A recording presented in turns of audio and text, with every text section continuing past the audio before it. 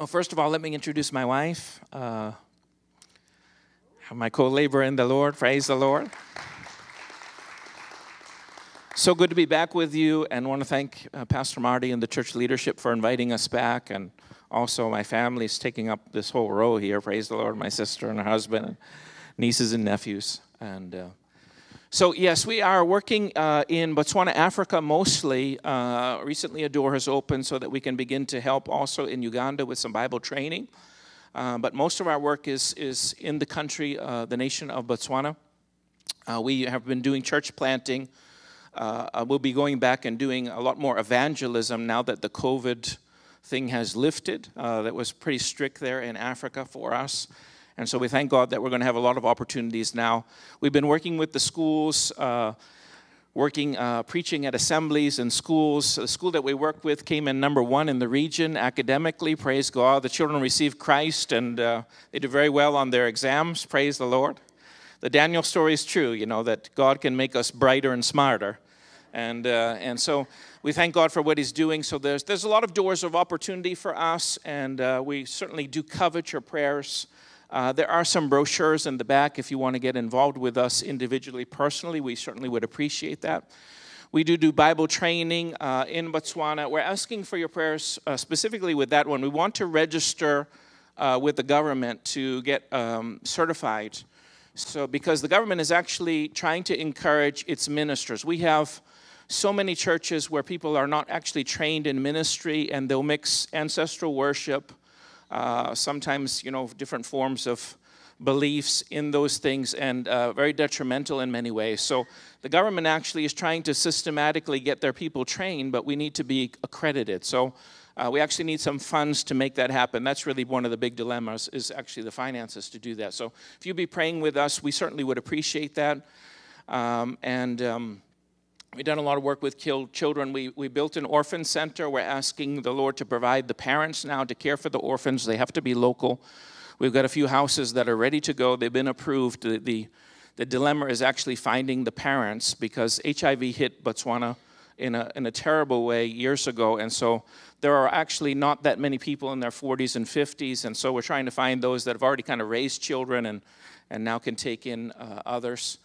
And also we have a farm that's it's 109 acres. It's about to be 115 acres. And we have some groups in the States that want to help us with aquaponics. And also we've got some goats, and we're getting some cows, and we've got donkeys, and all those kinds of things so that we can be more self-sufficient on the ground in Africa, and also train others to alleviate poverty. So there's a lot of things going on, and a lot of things for us to ask you to pray about. Praise the Lord.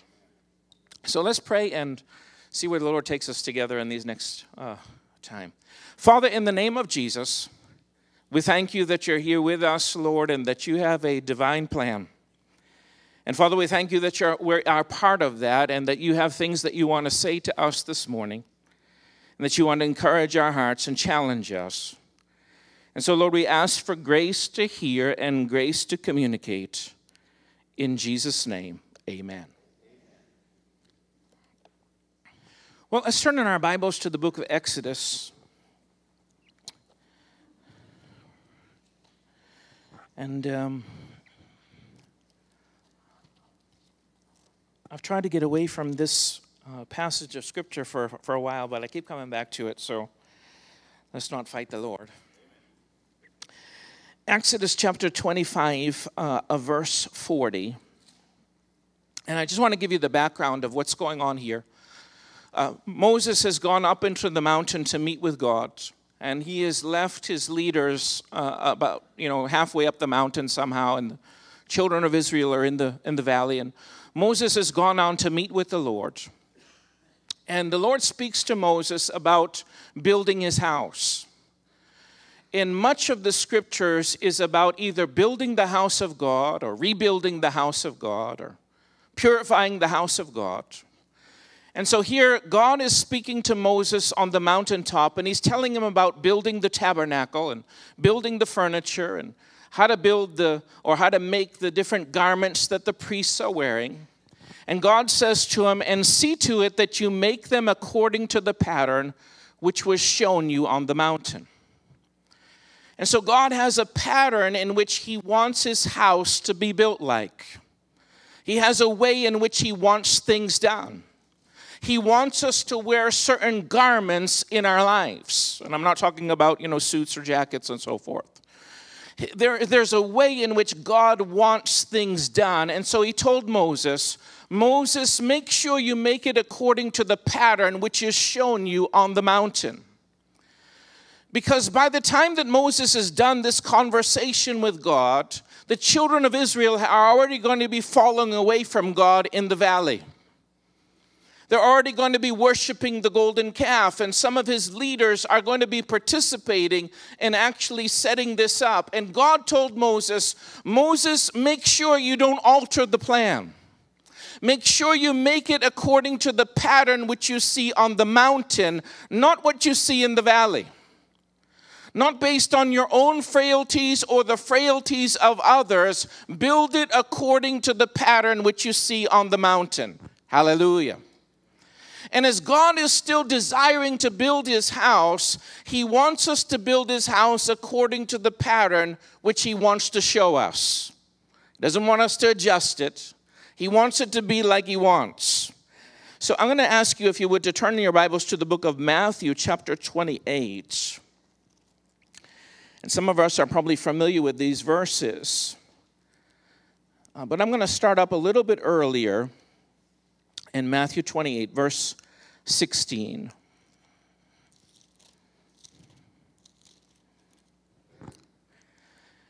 It says, Then the 11 disciples went into Galilee to the mountain which Jesus had appointed for them.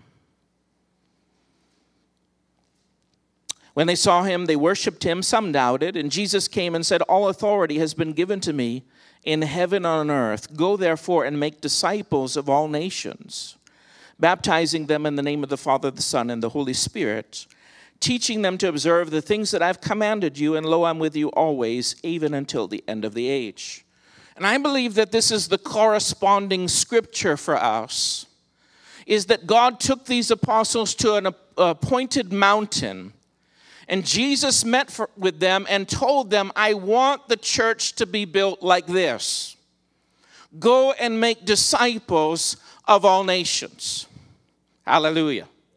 And to make it according to that pattern, to not adjust the pattern based on the times in which we live, or based on the cultures in which we are to invade, but to go and make disciples, to make people that are like Jesus in power and in character. He wants Jesus-like people, hallelujah, to go and make disciples of all nations. Now, this was a monumental task because ultimately the Jews had held themselves back from other people groups. They kind of looked down at other people groups, and the world was filled with heathen cultures who were worshiping other gods, filled with immorality, had been entrenched for hundreds of years, and God was saying, don't build it any other way. Go and make these people disciples. Hallelujah. Their character can change. They can be different. They can be Jesus-like. Hallelujah. And so we find that there's a pattern that God wants us to build in our lives, is not to have churchgoers, but to make disciples. Not simply to get people born again. We need to get people born again, but that's not the goal ultimately, is we want to make disciples, not just people that are born again. And so the doorway is to open for us to know what God is after in our own lives and in the lives of others. Let me say it this way. God wants you to be a disciple. He wants me to be a disciple. He wants you to make disciples. He wants me to make disciples. Hallelujah. Disciples making disciples, not pastors making disciples. Teach them to observe all that I've commanded you. What has he commanded us? To go and make disciples. To go and make other people like Jesus, even though they may not look anything like Jesus at the moment. Hallelujah. That they can change and that they can be different. Praise the Lord. Now, the scripture refers to us as being the body of Christ.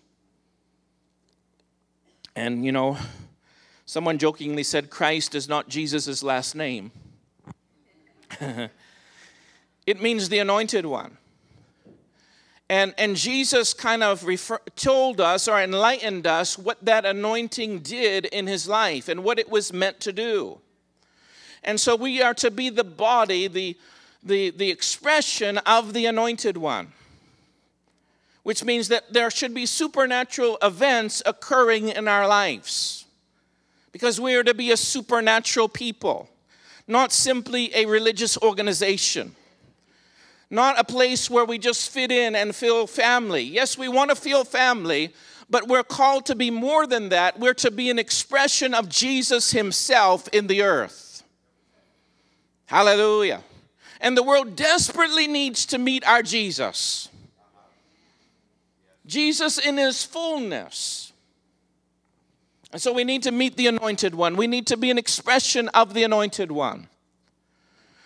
So one day as I was praying, I had this thought, you know, about the body of Christ. And, oh, praise the Lord. Sorry, I haven't been seeing you up there. Praise the Lord. I'm sorry. So the body of Christ. And so I got filled with the divine curiosity about the body. And I started looking some things up on the internet. And, you know, the internet can be good for some things and very bad for others. And a lot of us, we need to spend less time on the internet. Because we're looking at the wrong things, and we've got our eyes on the wrong things. We're hearing too much of the wrong things. It's too negative.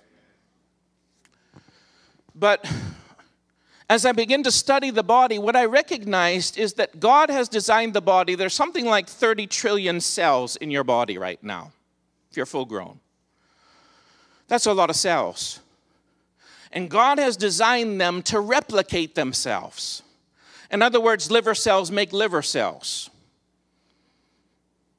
And so cells produce after their own kind. And so they kind of make others like themselves. And ultimately, that's what they're designed to do. And I found that fascinating. But the other thing that I found even more fascinating was that in each cell had something called DNA, which was basically the master blueprint of the whole body. In other words, in my cells, in my liver, in my kidneys, whatever, there's not just the design for making another kidney cell, there's also the design of the whole thing. In other words, each cell somehow understands that it's part of a bigger picture which is bigger than itself. And that it has an individual purpose inside of itself, but the big picture is the overwhelming thing.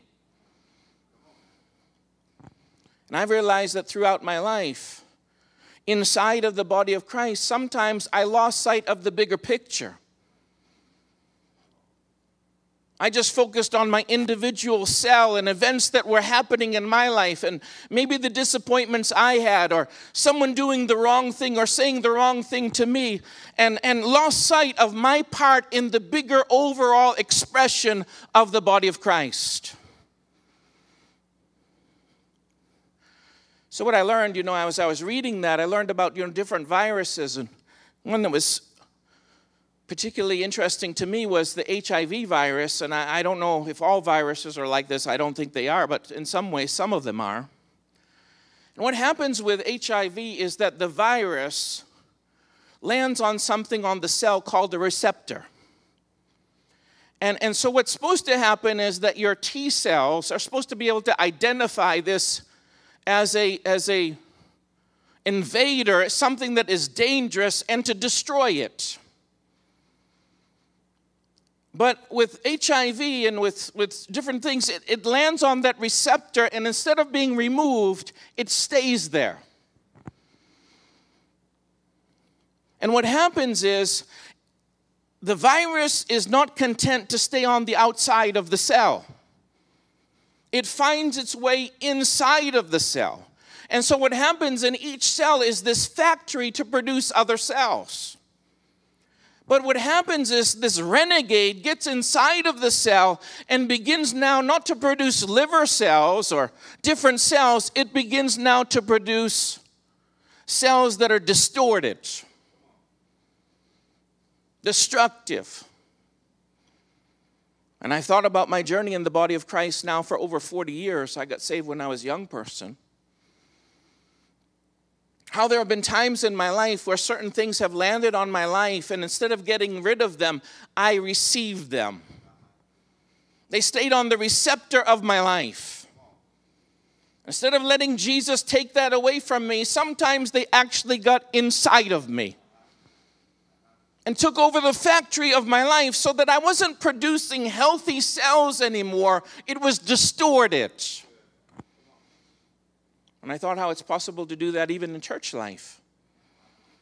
That we can get certain things in our lives, and then when people talk about the church of the Lord Jesus Christ, we lose sight of the big picture, and we just reproduce after our own broken or hurt or bitter kind. And then we wonder why a lot of people have not come back. Some of it is because of their own issues, but some of it is because of our issues.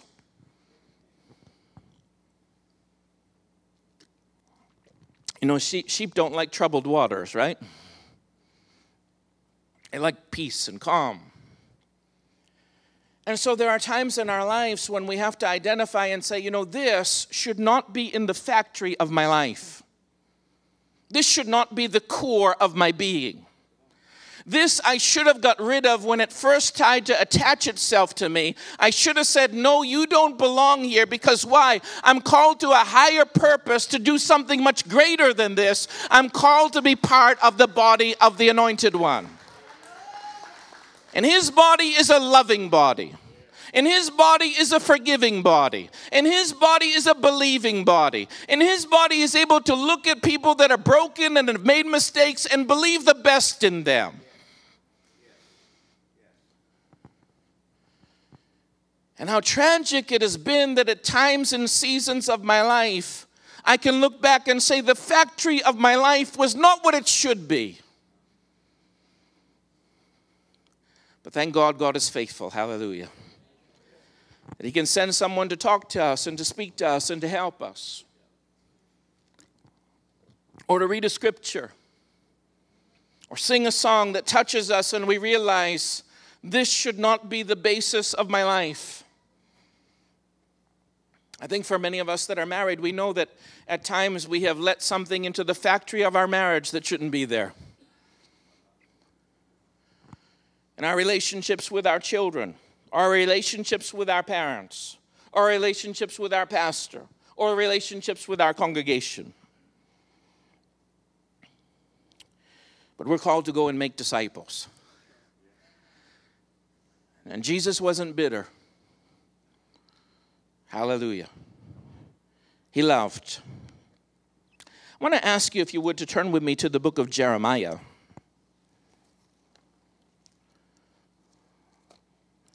Jeremiah chapter 1.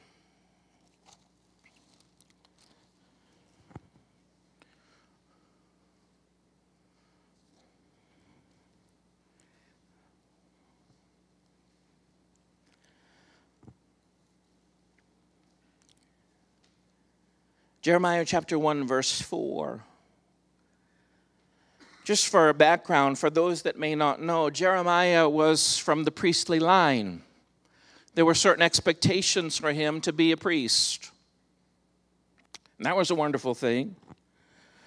But God came to him in verse 4 and said, the word of the Lord came to me saying, before I formed you in the womb, I knew you.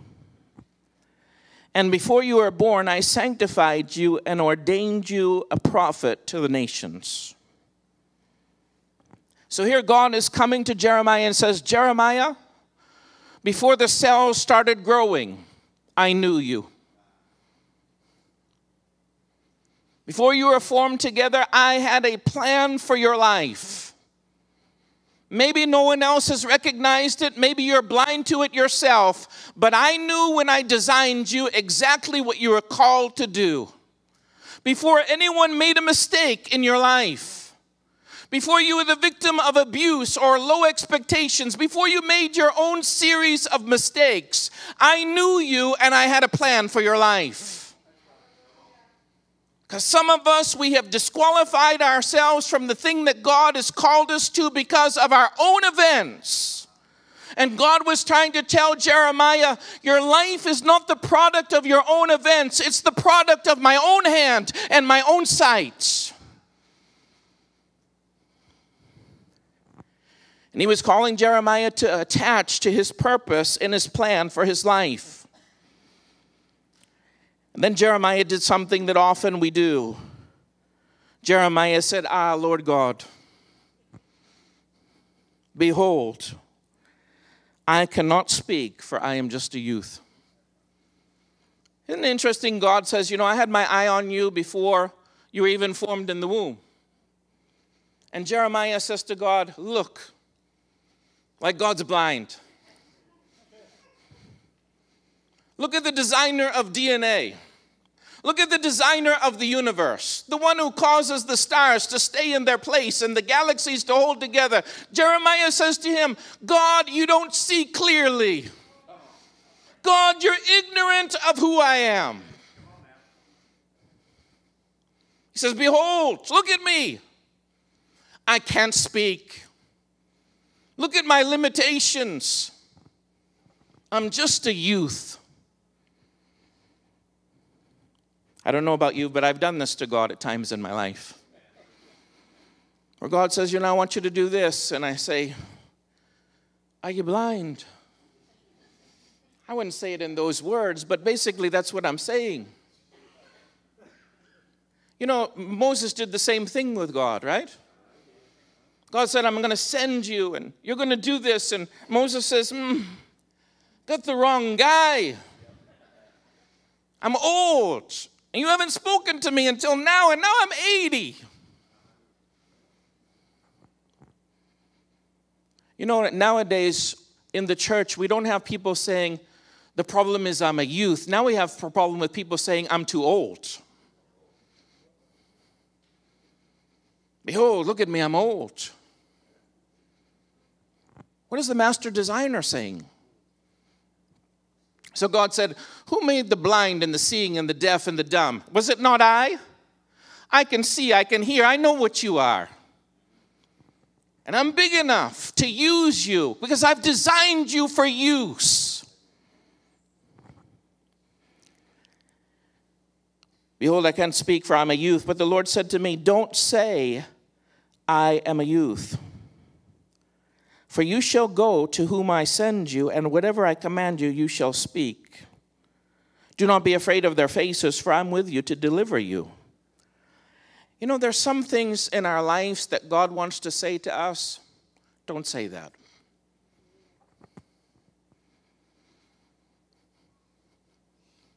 There are things in my life where I've said about myself or about my situation, and God wants to say to me, you know what? You said that enough.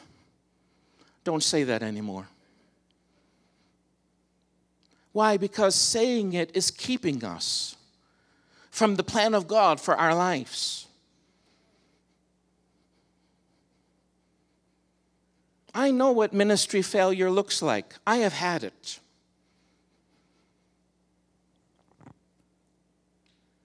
But that shouldn't define who I am. Any more than my successes should define who I am. I should let God define who I am. So don't say that. And then he says to Jeremiah, behold, I have put my words in your mouth. He said, I touched your mouth. Put forth my hand and touched my mouth. And the Lord said to me, look, I have put my words in your mouth. See, I have set you this day over kingdoms and nations to root out, to pull down, to destroy, to throw down, to build, and to plant. So now he's saying to Jeremiah, no, you look. Look at what I've done. I've touched your mouth.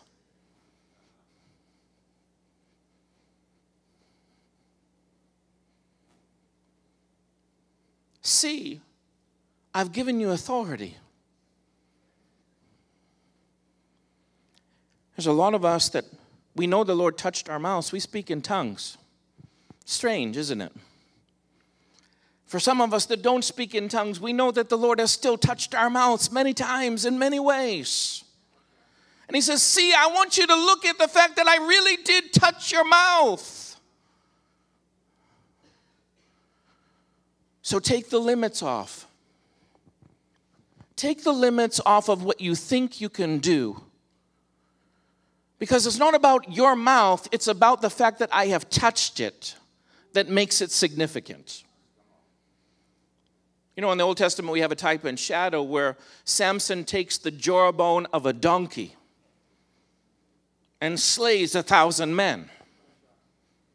Well, if God can take the jawbone of a donkey and touch it with the Spirit, then certainly he can use these jaws as well.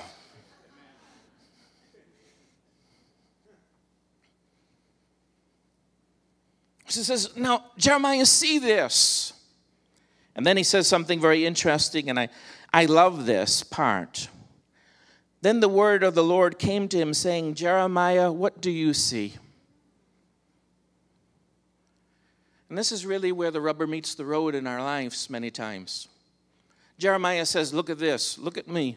God says, look at this, look at this. And then God steps back and says, now, Jeremiah, what do you see? And Jeremiah's answer calls forth a response that God says, Jeremiah, you have seen well. I am now watching over my word to perform it. Which implies that it was possible for Jeremiah to see poorly. Right? So what did Jeremiah see that God was able to say to Jeremiah, now Jeremiah, you have seen well. What do you see? Because it doesn't matter what God sees. It doesn't matter what God says. It doesn't matter what God has done if we don't see it. So he says, Jeremiah, what do you see? And Jeremiah says, I see the branch of an almond tree.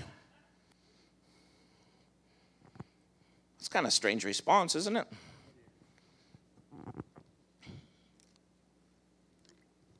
But if you know the history of a branch of an almond tree in the scriptures,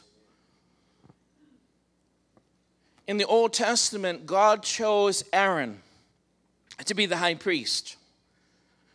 And man, Aaron had his faults. I mean, he's not normally listed as the heroes of faith, Aaron. A lot of sermons that Aaron gets are not good ones. And so the children of Israel, they naturally rejected Aaron's leadership at many times. They were very familiar with Aaron's failures. And so they would fight against what he said many times. And so God said, I want to settle this once and for all. Take your rod, which was just a stripped down stick, and take the rods of the other leaders of the nations and bring them into the tabernacle